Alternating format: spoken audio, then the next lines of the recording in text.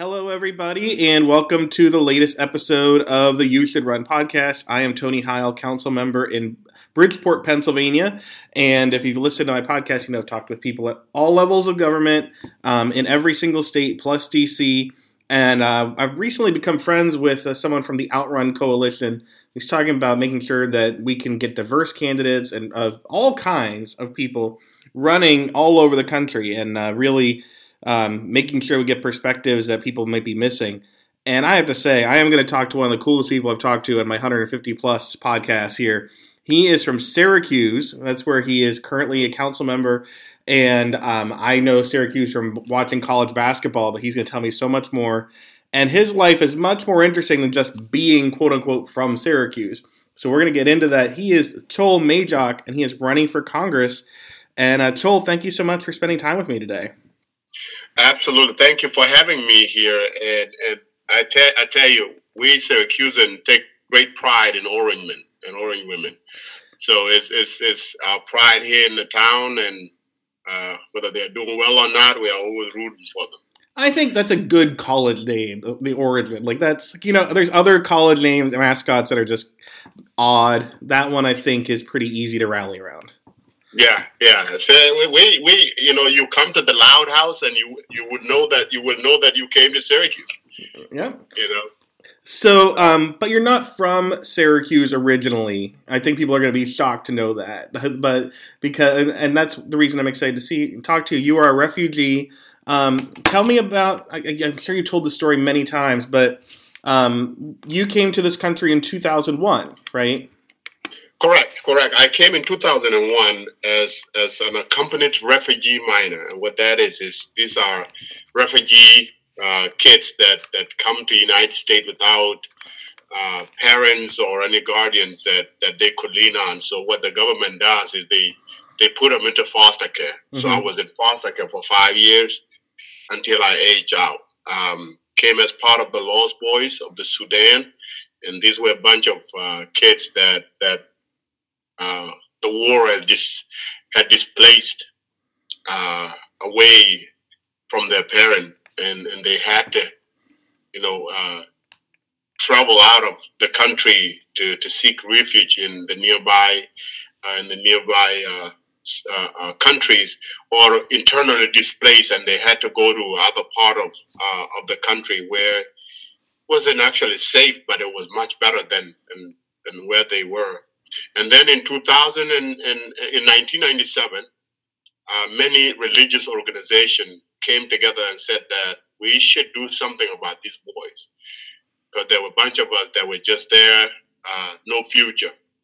And thankfully, they came together and said, let's do something with them. Let's try to curve a pathway for them. Let's give them opportunities. Religious organizations like Methodist Church, Presbyterian Church, Catholic Charity and Catholic Church, and many others, Episcopal Church. So they came together and resettled us.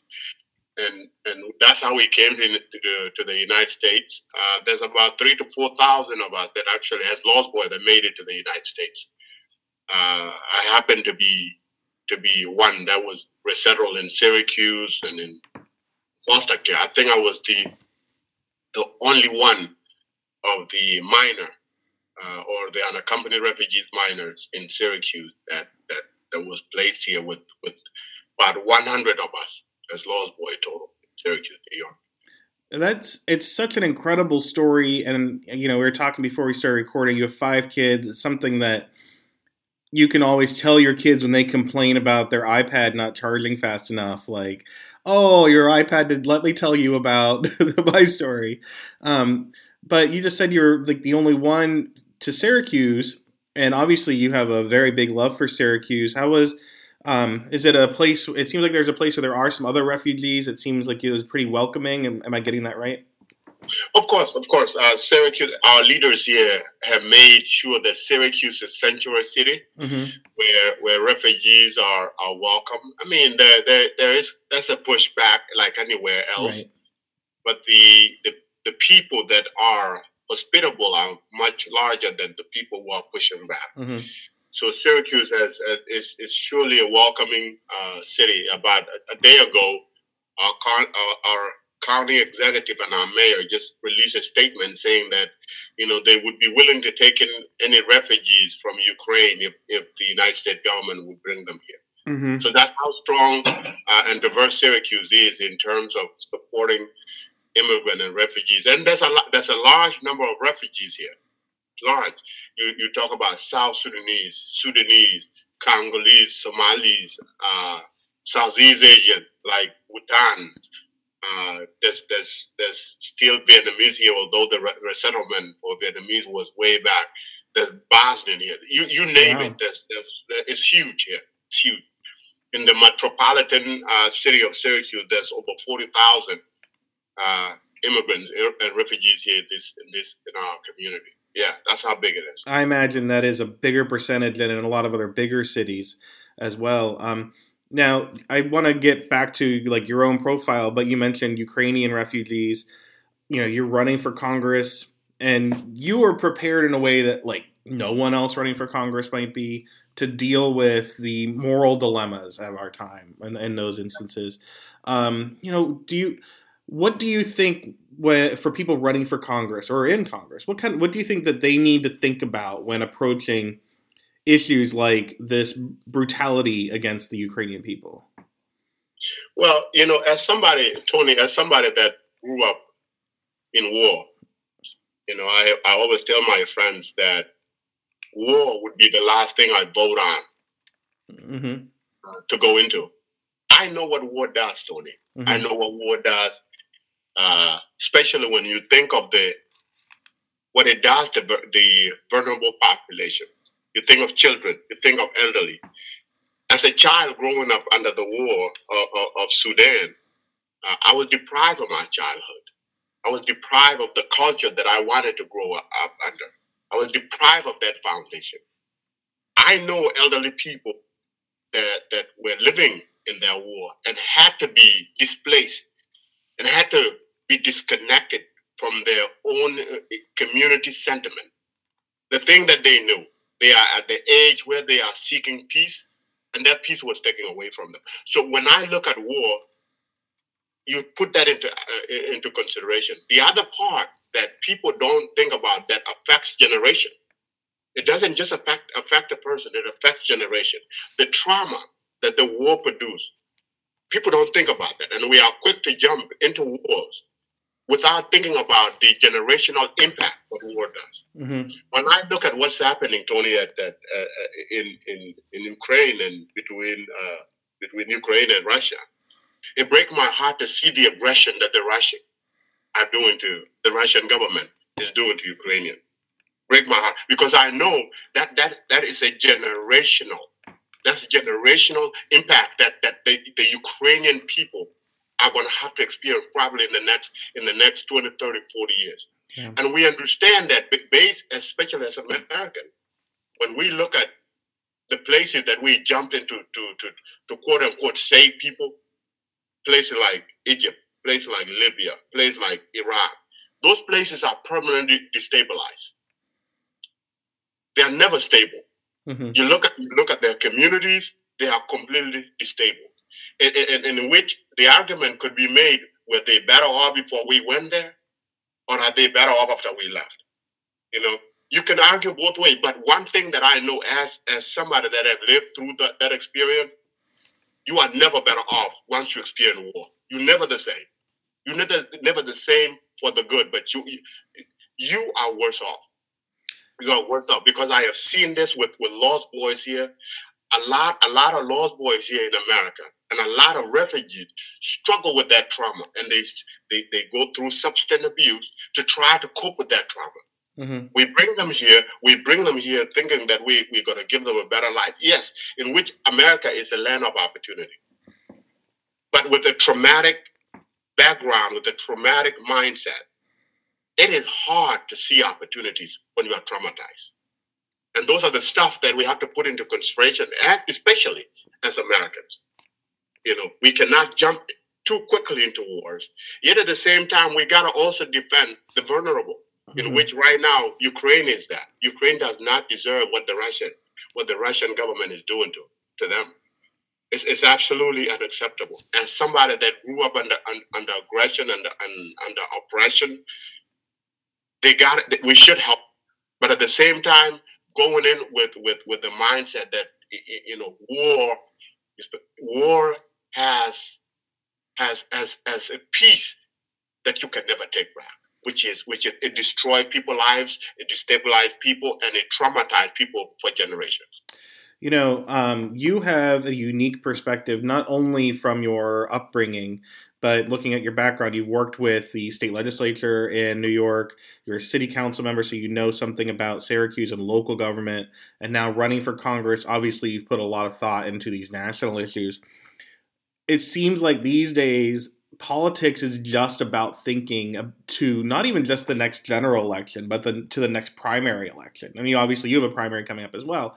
Do you think, from your experience, that one thing is maybe missing from politics is looking at the generational aspects and the long-term 20, 30, 40-year impacts of whatever we do, good, bad, or indifferent? Well, for me, my critique of politics have always been that politics is moving away from putting people first. Mm-hmm. Is getting into a game where people, as you said, people are thinking of the next election. People are thinking of the next vote, as opposed to considering that the whole idea why we were elected in the first place was to take care of people and put people first. That has been a problem. Then when you go to Washington D.C., you see all these gridlocks because people are so much concerned again with party politics and ignore people. And for me, as somebody that came from outside, that's living here and is also looking outside in, we have failed as Americans. We have failed as Americans to invest in our present and invest in our future. And what I mean by that is we do not invest very well in our seniors. And our seniors are our present. As well as we do not invest very well in children, mm-hmm. which they are our future. You see so much here in Syracuse, for example, 40% of our children live below poverty. 40%. They live below poverty. Now, that does not count for children that parents are one paycheck away from poverty. Right. That doesn't count that. But at the same time, when you look at what we are doing, especially, for example, in the congressional race, we are worried about raising money and how to win the next election. And then when we get there, those people are completely forgotten. It is truly unfortunate. It is truly unfortunate that our country is moving to that direction, where we do not invest in people. When you invest in people, people see it as an handout. I chose to see it as an investment. When the best investment any country can do is to invest in its people. Mm-hmm. And we don't do that very well. We don't invest in our present, which is our senior. We don't take care of our seniors very well. At the same time, for our future, we do not invest very well in our children. And this is why when you come into urban communities, when you go to rural areas, you see so much poverty in those areas. You see so much poverty. And that goes back to the idea that we do not invest very well in our people. Politics, we have to be more, we have to build more consensus. I'm with the mindset that, I am more for people than I am a Democrat or a Republican. I'm more for people. Whatever works for people, we got to put people first, Tony. If we have to build a strong community and a strong country, invest in our people. And we don't do that very well. And you have developed this perspective not like as just an outsider running for the first time. You, like I said, you have some experience in government, both working at the legislature, right? And then when did you first become so engaged in politics as to not just vote to participate in government and politics? Was there anything? Was it an election or someone you met that kind of encouraged you as a younger person to be involved? So growing up, I was on a farm with my dad. I grew up as on a farm with my dad, plowing our farmland and making sure that our crops are right, making sure that our cows, goats, chickens are taken care of. And along those lines, my dad was a revolutionary fighter, freedom fighter for South Sudanese people. He was one of the first, actually the first infantry in the 1983 South Sudanese Civil War. He was one of the first people to enroll into the army. Wow. And when he got there, he was bouncing back and forth to go to front line, because I remember him telling us a story where he was a sergeant. They went into front line and all his men were wiped out, and he was the only one left. Wow. And he was hurt pretty bad. He was the only one left. He came back, recovered, and went back. And while he's doing that, Tony, he was raising 4 children, in which our mother passed early on when I was 2 years old. So as he bounced back and forth, raising orphan children and trying to serve his country, I got really inspired, Tony. Got really, really inspired by my father's dedication to his country, to the service. And I remember him telling me this. He used to go, after he come back from the front line, he would pick up his gun and go hunting. He would never sit down. He would pick up his gun, go hunting. He would bring back like antelopes and deers for the community. And then when our village knew that when Majuk came back, everybody would be okay. And what he would do, Tony, he would take all the meat and give it to all the ladies that were there, that were widows by the war. And at the end of the day, we look at it. If we were lucky, we would have the meat for a day or two, and that's it. And he taught us a very important lesson, and I remember this. He said, Joel, investing, making sure that we take care of the vulnerable, show the strength of our community, show the strength of men that are in the community. When we get stuff and make sure that the widow, the children are fed, everybody else here in the community will be well. Make sure when our children are fed, when our elderly are fed, and especially when we take care of widows, women without husbands, everybody here will be well. And that was my father, and I just saw the dedication in him for public service. Again, living under the war and coming to the United States. I remember when I was in 10th grade, my teacher approached me, Tony, and asked me, Joel, you are 2 years away from graduating high school. What are you going to do for yourself? I said, I want to go to college.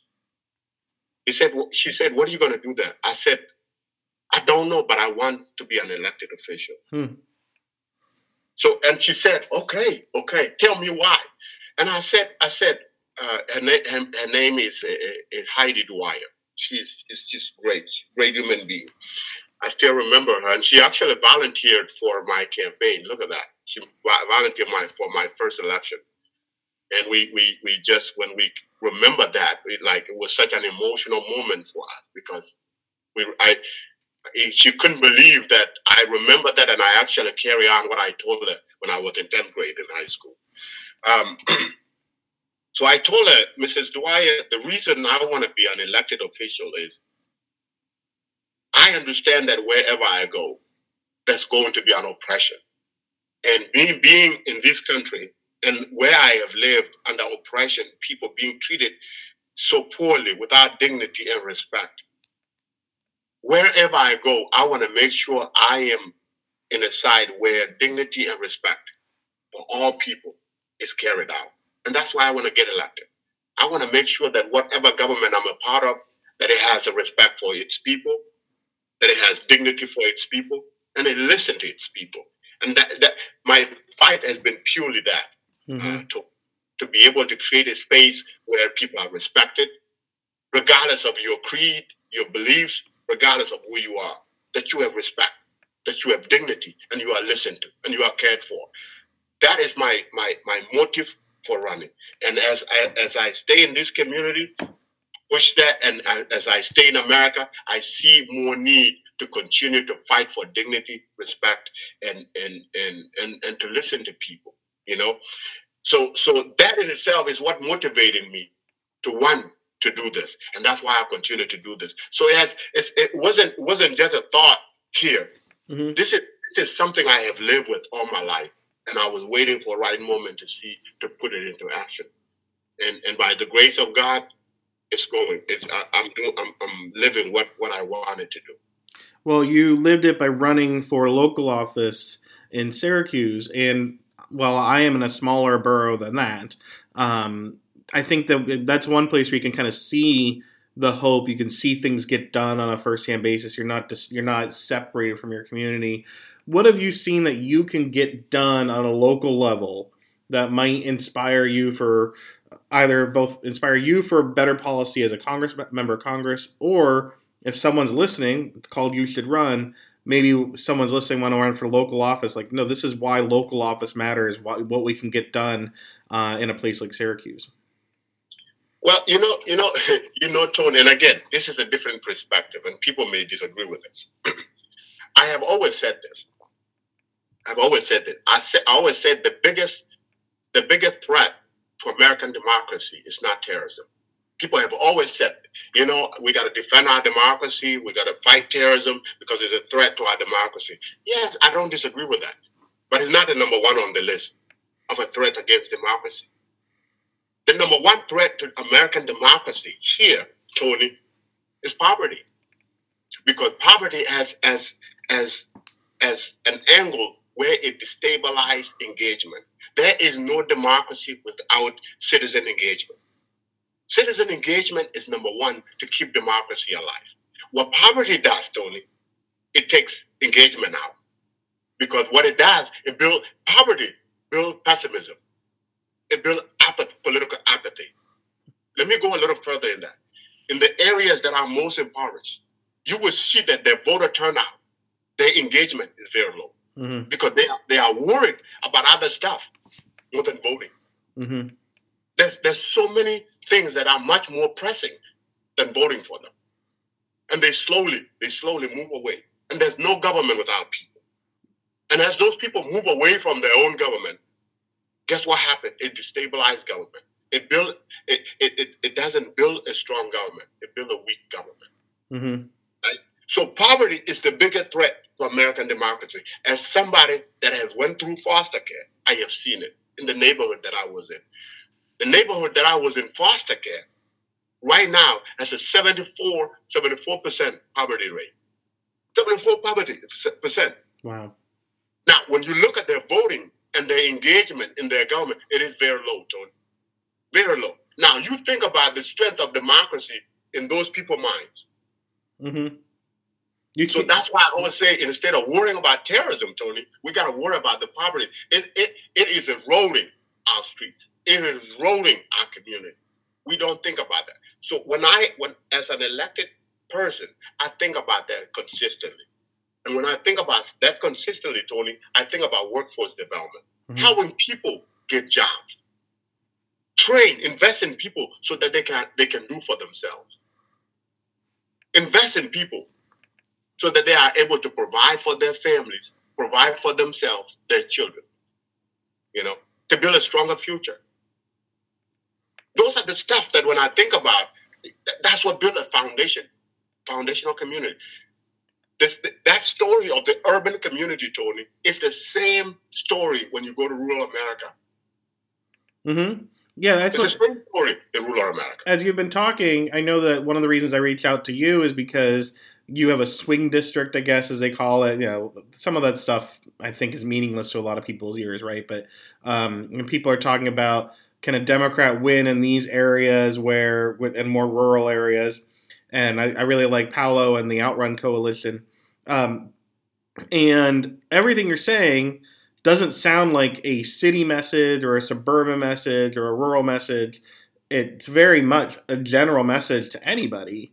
Do you think that Democrats, especially who are lacking in their outreach to other areas, need to invest more in trusting stories and values over like a 20-page issue breakdown? Do you think that those stories are maybe more impactful about what they mean for what we're trying to do?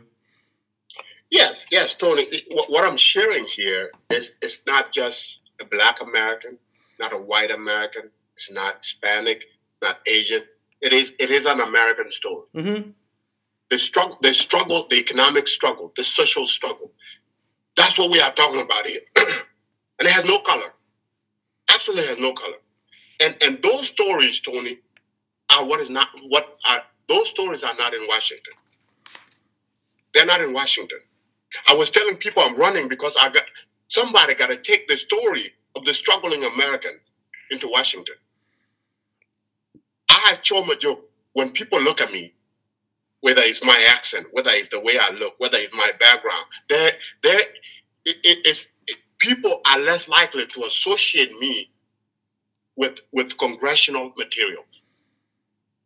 I'm not a typical congressional candidate. Mm-hmm.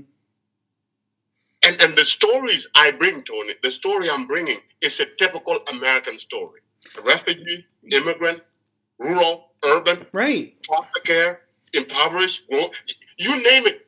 It can't get better than that. I mean, people have for years talked about immigration, refugees, obviously different, but in this few minutes, I'm like, oh, of course, this person who is a refugee is able to talk about rural issues and farming and taking care of rural communities in a way that few other members of Congress can, because no one ever talks about that part of the rural community, of the refugee community, not the pro-refugees or anti. No one ever talks about that, and here you just weave it in the typical American story.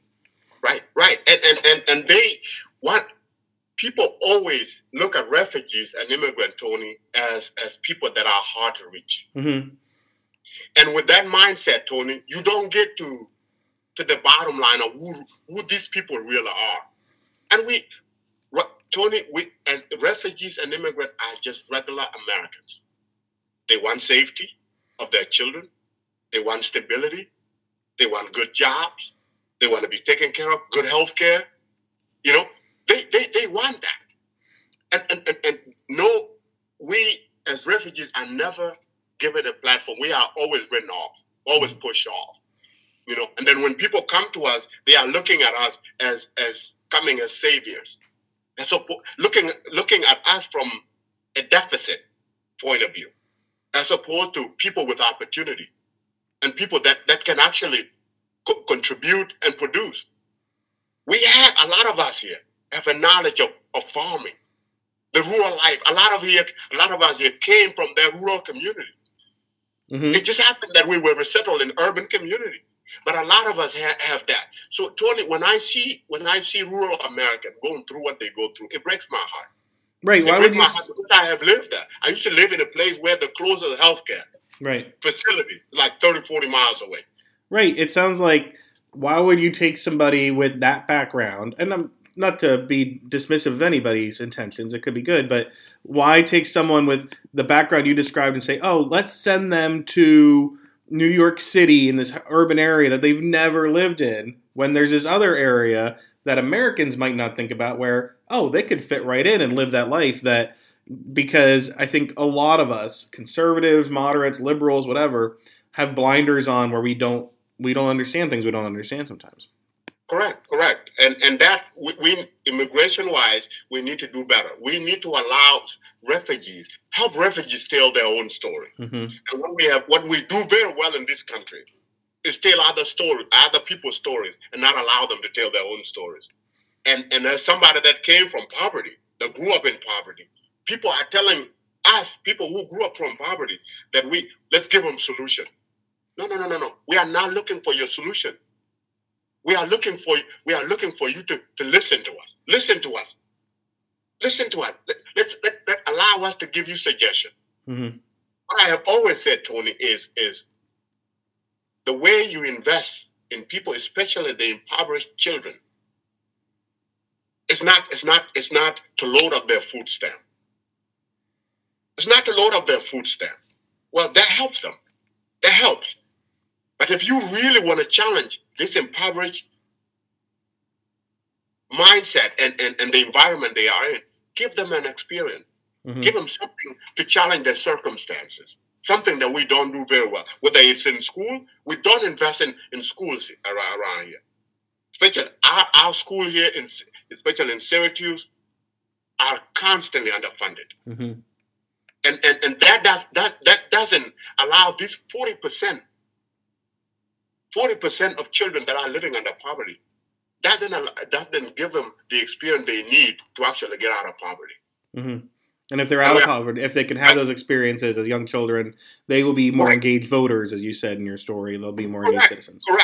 Correct. And you know what that means, Tony? Invest in them through experience. Give them an experience. If you want to really help these communities, give them an experience. I'm speaking from that because I wish growing up, I wish I had an experience. I wish I would have seen things outside of my circumstances and outside of my environment. Mm-hmm. I wish I would have seen that and that's why I say that, Tony. When you give a person an experience, it is a lifetime gift. When you give them money, okay, they spend them for a day, a two, maybe a week, maybe a year. But an experience that opens somebody's mind is a lifetime. It's a lifetime gift that would keep giving. Mm-hmm.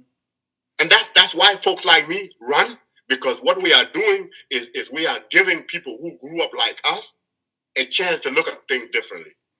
We are running to tell our own story, which is an American story that is consistently dismissed and written.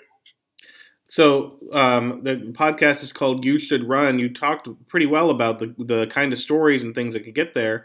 But I know you also talked about the challenges and kind of the cynicism of having to raise money and all these things. You've knocked on thousands of doors, I know. There's a story of you, ruining your shoes because of all the walking you did, which I love. Why would you encourage other people to run for office? Maybe not Congress right now, but especially for city council and things like that. What would be your words of encouragement for others thinking about getting involved, or maybe not thinking about getting involved, but have become apathetic and you want to bring them back and say, no, we need you to run. We can't take things for granted.